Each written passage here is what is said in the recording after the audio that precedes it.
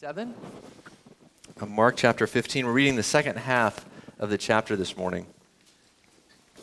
We'll begin with verse 15. This is Mark chapter 15, beginning in verse 21. This is the word of the Lord. Let's give it our attention. And they compelled a passerby, Simon of Cyrene, who was coming in from the country, the father of Alexander and Rufus, to carry his cross. And they brought him to the place called Golgotha, which means place of a skull. And they offered him wine mixed with myrrh, but he did not take it. And they crucified him and divided his garments among them, casting lots for them to decide what each should take. It was the third hour when they crucified him. And the inscription of the charge against him read, "The King of the Jews." And with him they crucified two robbers, one on his right and one on his left. And those who passed by derided him, wagging their heads and saying, "Aha, you who would destroy the temple and rebuild it in 3 days, save yourself, come down from the cross." So also the chief priest, that's my microphone, I apologize. So also the chief priest with the scribes mocked him to one another, saying, "He saved others, he cannot save himself. Let the Christ, the King of Israel, come down from the cross, and we may see and believe." Those who were crucified with him also reviled him. And when the 6th hour had come, there was darkness over the whole land until the 9th hour. And the 9th hour, Jesus cried out with a loud voice, "Eloi, Eloi, lama sabachthani," which means, my God, why have you forsaken me?" And some of the bystanders hearing it said, "Behold, he is calling Elijah." And someone ran and filled a sponge with sour wine, put it on a reed and gave it to him to drink, saying, "Wait, let us see whether Elijah will come to take him down." And Jesus uttered a loud cry and breathed his last. And the curtain of the temple was torn in two from the top to bottom. And when the centurion who stood facing him saw in this manner he breathed his last, he said, "Truly this man was the Son of God." There were also women looking from a distance, among whom were Mary Magdalene, Mary the mother of James the younger, and Joseph, and Salome. When he was in Galilee, they followed him and ministered to him.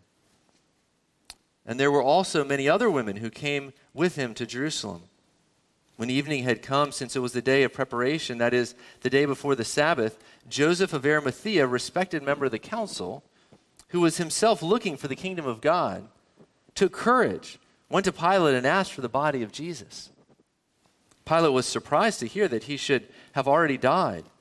And summoning the centurion, he asked him whether he was already dead. When he learned from the centurion that he was dead, he granted the corpse to Joseph. And Joseph brought a linen shroud, and taking him down, wrapped him in the linen shroud, and laid him in a tomb that had been cut out of a rock. And he rolled a stone against the entrance of the tomb. Mary Magdalene and Mary, the mother of Joseph, saw where they laid him. This is the word of the Lord. Thanks be to God. Now, normally I would pray, and you're expecting me to, but I'm not. I will in a minute. I'll explain why. Let me explain something first. I think that the Christian life is a little like a freight train. Let me explain what I mean. So on a freight train, behind the engine, you have cars, right? And so imagine your life is like that.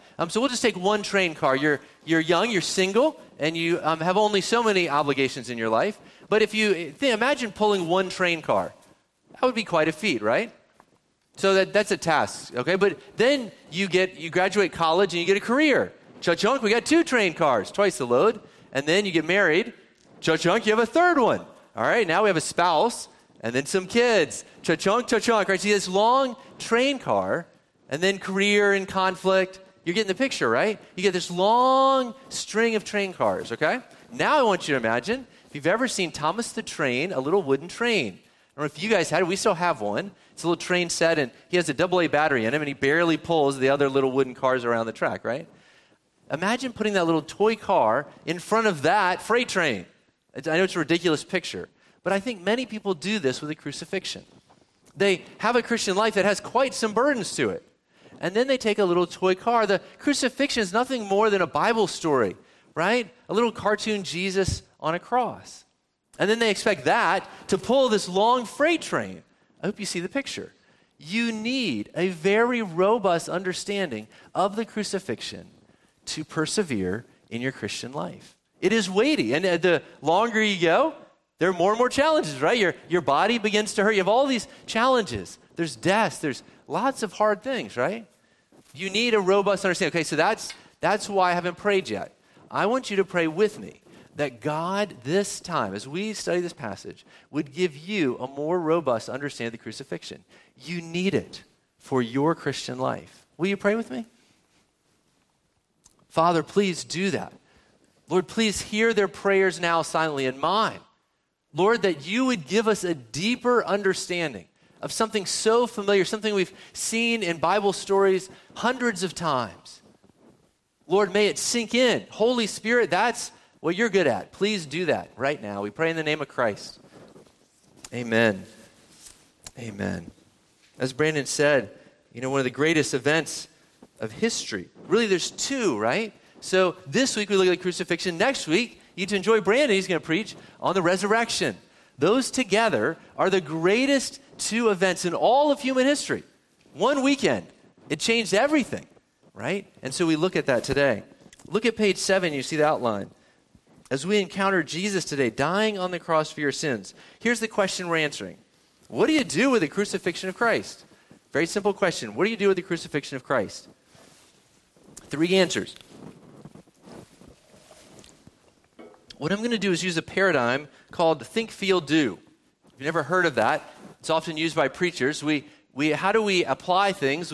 About how we think, and then how we feel, our hearts, and then what we do with it. A very simple paradigm, and that's what we're doing this morning. So first, you need to understand substitutionary atonement. This is a mind thing. This is your thoughts. And then second, you need to feel the suffering and the love of Christ. Third, please cross out, take action, and write this.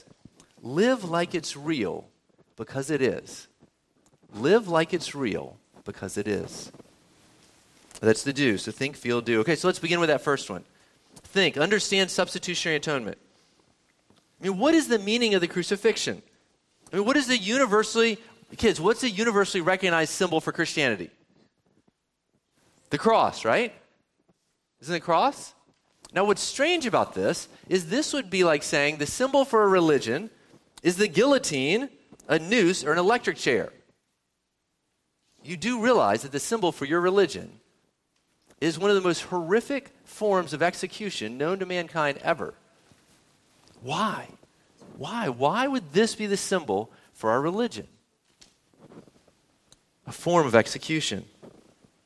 Martin Luther said Christianity is a theology of the cross.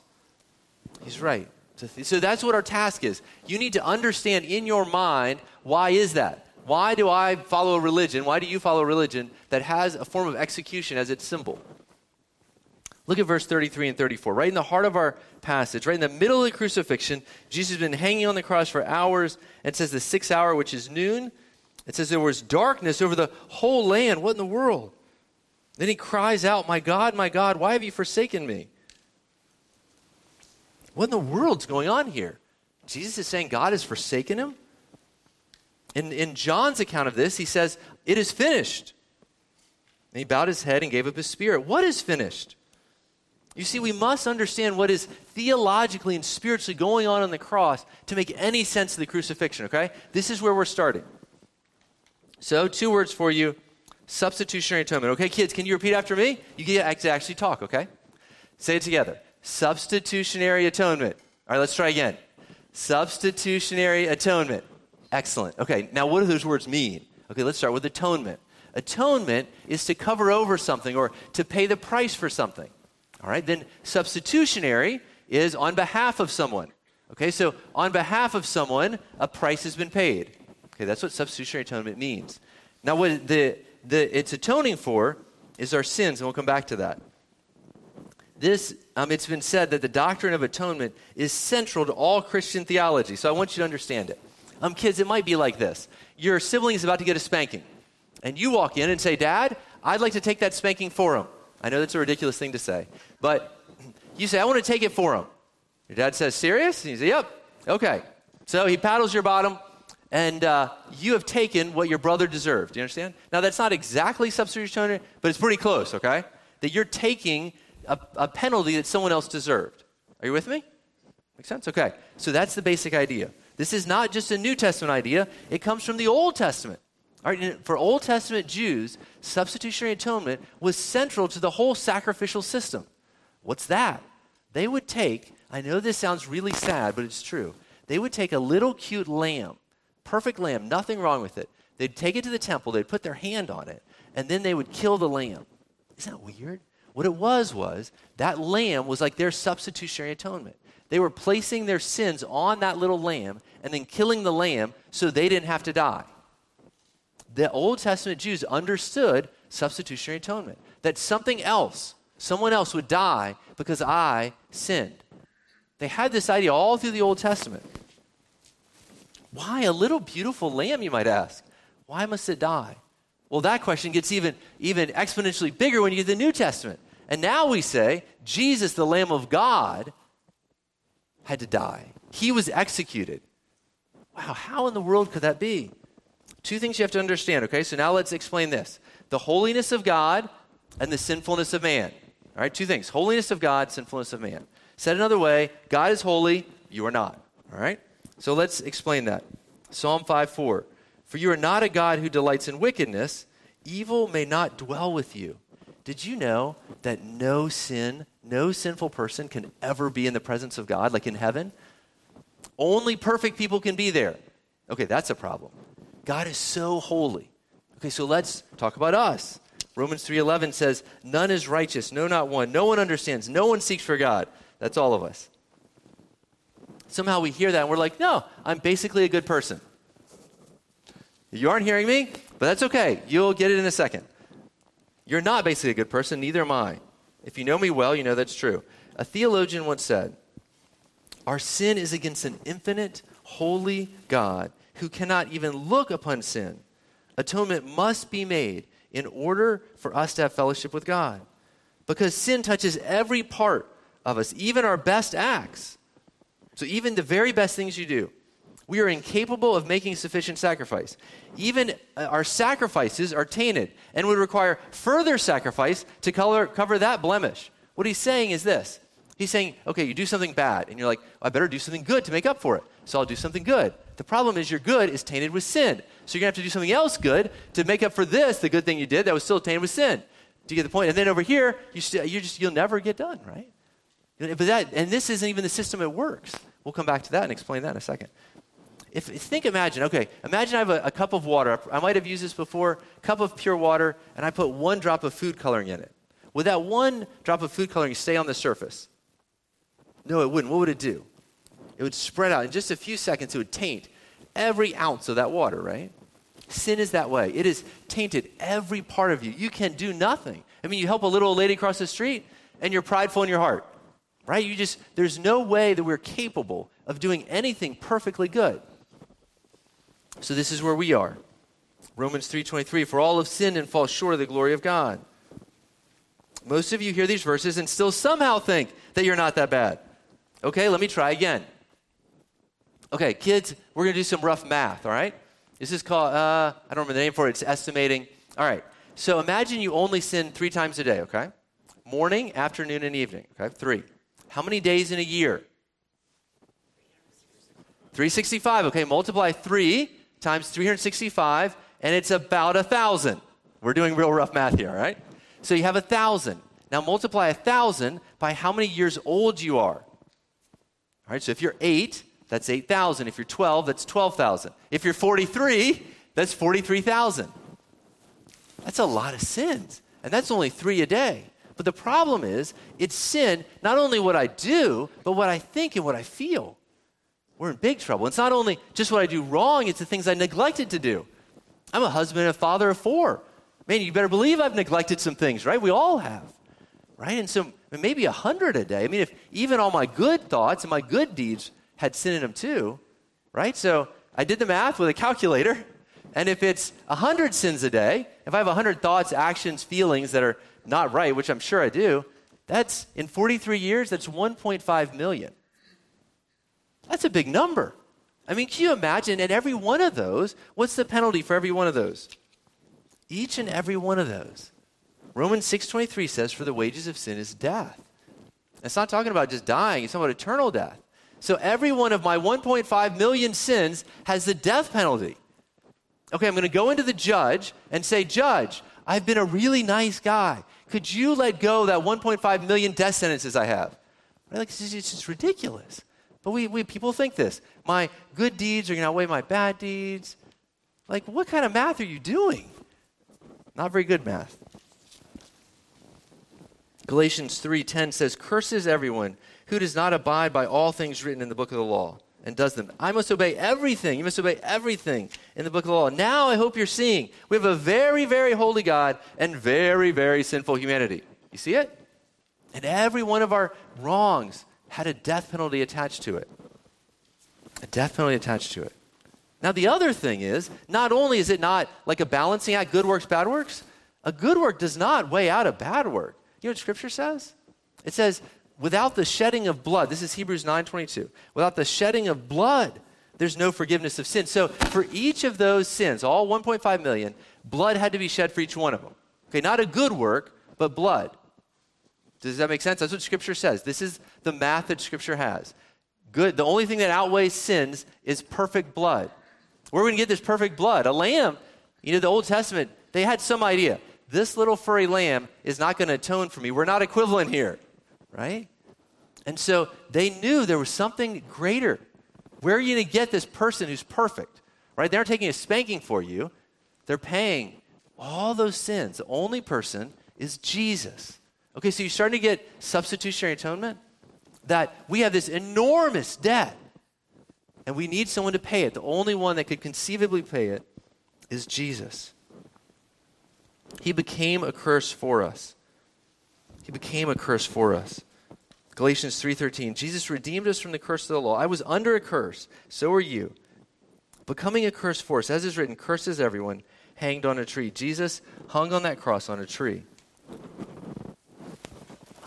So why did Jesus have to be on the cross? It was my fault. It was because of the things I did and thought and said. It was that I got impatient with my wife last night. Just apologized during the last song. It's better to clean your conscience before you come up and preach. Right? That Jesus had to pay. I mean, do you understand this isn't like theoretical. Like, this is very real life. Jesus had to pay 2,000 years ago for my bad attitude last night and yours too. You have to make this connection. But it is fully paid. You are fully free. Substitutionary atonement means your bill is paid in full. Have you been in a restaurant and someone paid your bill? Had a handful of times. It's a wonderful feeling. Just walk out and you didn't pay a dime. That is what substitutionary atonement is. Jesus paid your bill in full. And what a cost it was. But it's completely paid. If you are a believer, if you have placed your faith in Christ, you have no more bill to pay. That's really, really good news. Okay, so hopefully you got that in your head. But now let's work on our hearts. That brings us to our second point. To feel the suffering and the love of Christ. So we have this theological foundation to build on, but now let's look closer at the details of what happened. Now let's rewind and figure out what has Jesus already been through. Okay, this is midday Friday. Let's rewind to Thursday, okay? Thursday, he went out into a garden. He knew what was coming. And he had such anguish in his prayers that it started, best I understand, breaking blood vessels in his forehead, and he started to bleed in his sweat. Such anguish. His disciples, they fall asleep. Then after that, he's betrayed by one of his 12 own disciples, by Judas. Then between 1 and 3 a.m. on Friday morning, he's drug in before the Jewish religious leaders for this fake trial where he's falsely accused of all kinds of things. Then they cover his head. They begin to punch him and say, prophesy, who punched you? This goes on.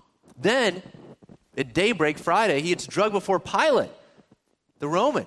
And he's got a huge crowd screaming, crucify him, crucify him. They know what it means. They want him to be under the curse of God. Curses everyone hung on a tree. They scourge him. You remember that? They take a whip with bone and metal in it, with all these strands of it, and they whip him and rip it through his back over and over again, through the skin, through the muscles, down to the bone. It was just unimaginable. And they put a crown of thorns on him, beat it into his head. Then they take him out to crucify him. He tries to carry his cross.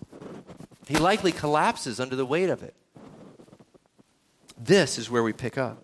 After all that, verse 21, look there, it's on page 7. And they compelled a passerby, Simon of Cyrene, who was coming in from the country, the father of Alexander and Rufus, to carry the cross. They brought him to a place called Golgotha, which is place of the skull. They offered to him wine, which was myrrh, to try to ease the pain. He refused it. He did not take it. And they crucified him. Just 3 words. They crucified him. Do you know what crucifixion is? I mean, I'm sure you have some idea. It is said that those who die by crucifixion die 1,000 deaths. It was just such an awful way to die. They would take huge spikes of nails and drive them through their hands and through their feet. I mean, think about just the torn tendons. Remember, his back is still just torn to shreds, and he's hanging on those spikes. It's making him suffocate. He can't breathe unless he lifts himself up on those spikes. What's going on while all this is happening? Is he surrounded by like a crowd of supporters weeping and wailing? No.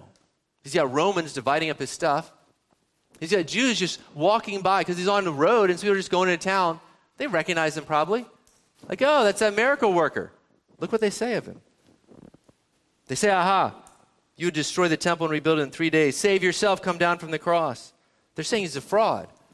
They're saying, yeah, you could do miracles, but you can't even save yourself. What a failure. The Jewish guys, they don't even have the respect to insult him to his face. Look at that. It says, he saved others, he cannot save himself. Let the Christ come down from the cross. Did you see that repeated?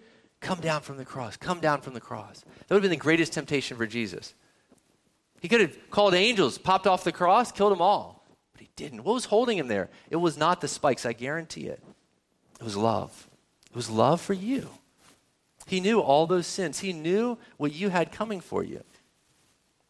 Thousands upon thousands, about millions of sins. Death penalty waiting. That's what held him on the cross. It was love. All this that he suffered is nothing compared to what's about to happen. Look at verse 33. When the 6th hour came, so now it's noon, so for 3 hours he's hung there, slowly weakening from 9 to noon. And then at noon it says, darkness was over the whole land until 3 p.m., until the 9th hour. Darkness in Scripture is a picture of God's wrath. Why? Why is God's wrath? Why is he crying out, my God, why have you forsaken me? We've already looked at that, right? It is those sins. It's not just, remember the math, right? We maybe have anywhere from 43,000 to 1.5 million sins just for me.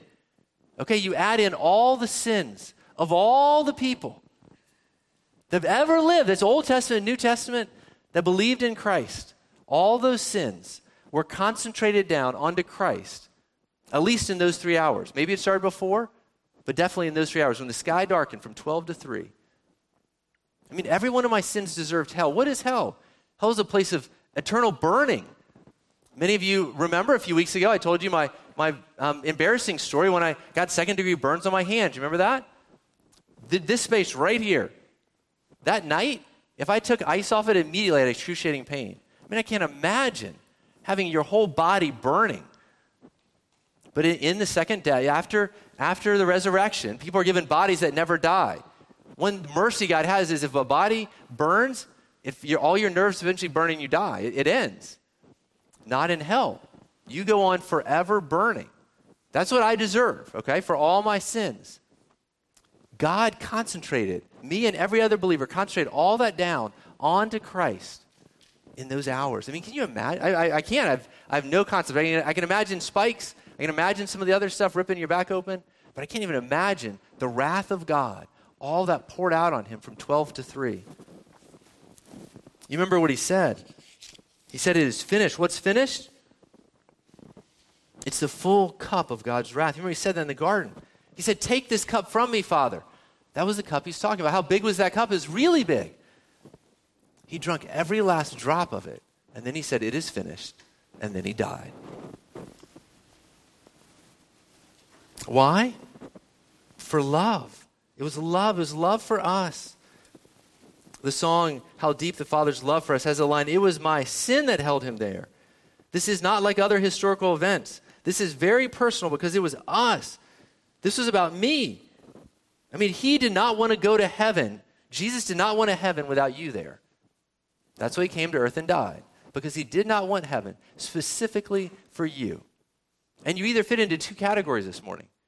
Either you have placed your faith in Christ and you know it, and you're absolutely certain that you're going to heaven, or you're not sure, or you are sure that you aren't going. Those three categories. If you're in the latter two, I'm not sure or I know I'm not, just that description of what Scripture says about hell, that is not a surprise you want after you die, right? To realize, oh, I wasn't actually a Christian. I was just playing church. Jesus died, so you don't have to, but you must place your faith in him. So it should elicit two emotions. It should give us deep sadness that anyone would go through that for me, for you. And it should give us great joy, profound gratitude. It was love. It was that he loved me, that he went through that. It should fill us with love. Those are our emotions. So we come to the third and final point. We have a head full of understanding of substitutionary atonement. We have a heart that understands with sadness just what Jesus went through, and with joy that he went through it for you. And we come to last, live like it's real because it is. Live like it's real because it is. The reality is if you think and feel deeply about the crucifixion, you're naturally going to do the right thing. That's the battle, is your head and your heart. When those are aligned, I can really stop now. Because if you are thinking right, if you walk through your days thinking about substitutionary atonement, when you're tempted to sin, you're tempted to lie to your parents, you're tempted to be mean, and you remember, I often do this, sometimes more than others, that Jesus will have to pay for this. Well, that's a big deterrent, right? Well, I don't know that I want to do this. Jesus is going to have to bleed because of this. It's true. It's absolutely true. There's a couple people in this that I want to draw out as we close. One is the Roman. There's one Roman soldier. Most of them were jeering and hated him, but there's one in verse 39. He said, truly, this was the Son of God when he saw how Jesus died. People respond differently to hearing about this. Some continue to jeer today, but others say, truly this was. Who is Jesus to you? Is he a good teacher, or is he the Son of God who paid the price for your sins? There's another one who defected from his group, Joseph of Arimathea. He was a respected member of the council. Now, we've heard a lot about the council, haven't we? Right? The Jewish religious leaders, but it's all been bad, right? They've done bad stuff the whole time. But we have this one guy who's respected. And what does he do? What did it say? Look at the text. It said he took courage and he went to Pilate. You better believe it took courage, didn't it? I mean, this isn't a time you really want to go to Pilate and say, hey, that guy you just executed, I want to show him some respect. Not the wisest move. Even more so, what about the Jewish council? They were the ones that were behind the murder, and now one of their own members is going and asking for his body. There goes his career on the council, right? But there's something he cared about more. Honoring Jesus. He really wanted to honor Jesus in his death and burial. He took courage. He was looking forward to the kingdom of God. These two defectors, we had one of the Romans, one from the Jewish religious leaders.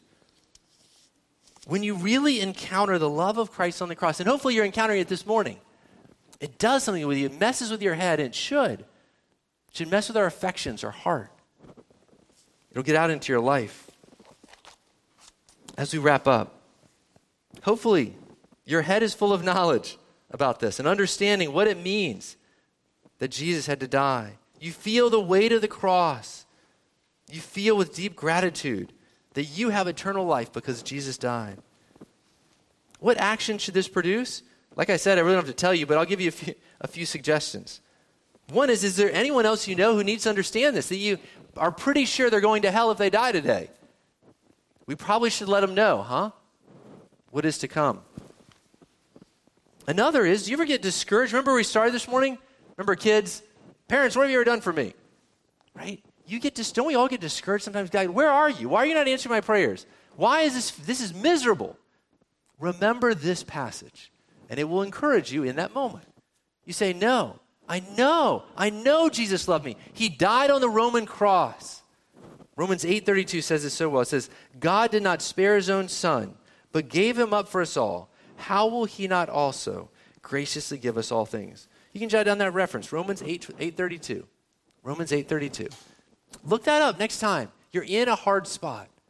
And think about the crucifixion and say, no, I know. If he did that, I know he'll take care of this moment, this trial, this suffering, this physical ailment. It should bring us great comfort. We already said the application of when you're tempted to sin. Just remind yourself, Jesus is going to bleed for this if you're a Christian. It connects those dots.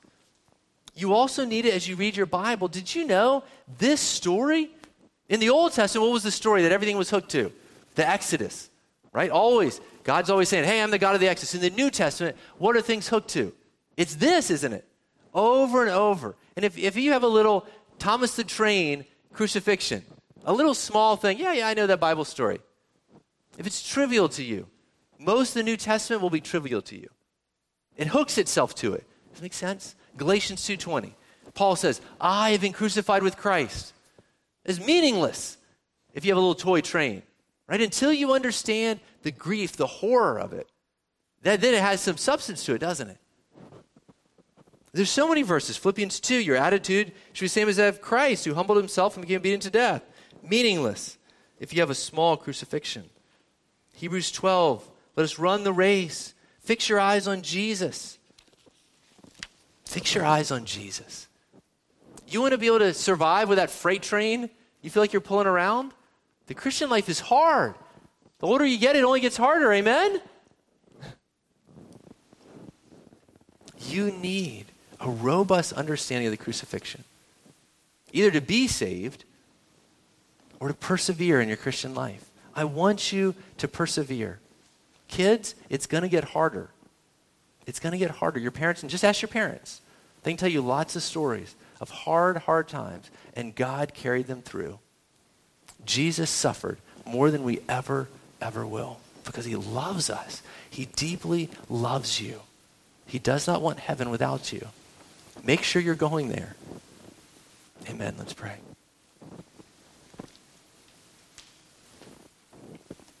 Jesus, thank you. Thank you that story is as true as every other historical story you read about in a history class. You did it because you loved us. Thank you, Jesus.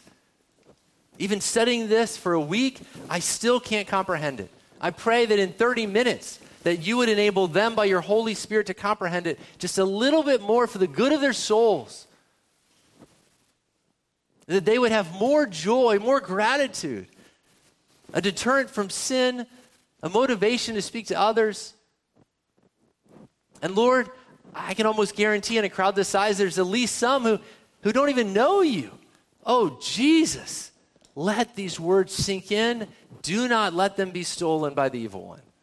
Lord, I pray that today, before the day is over, they would be on their knees before you and do business with you and plead with you to pay for their sins. Thank you that you promised to, and you've never turned anyone away who came asking.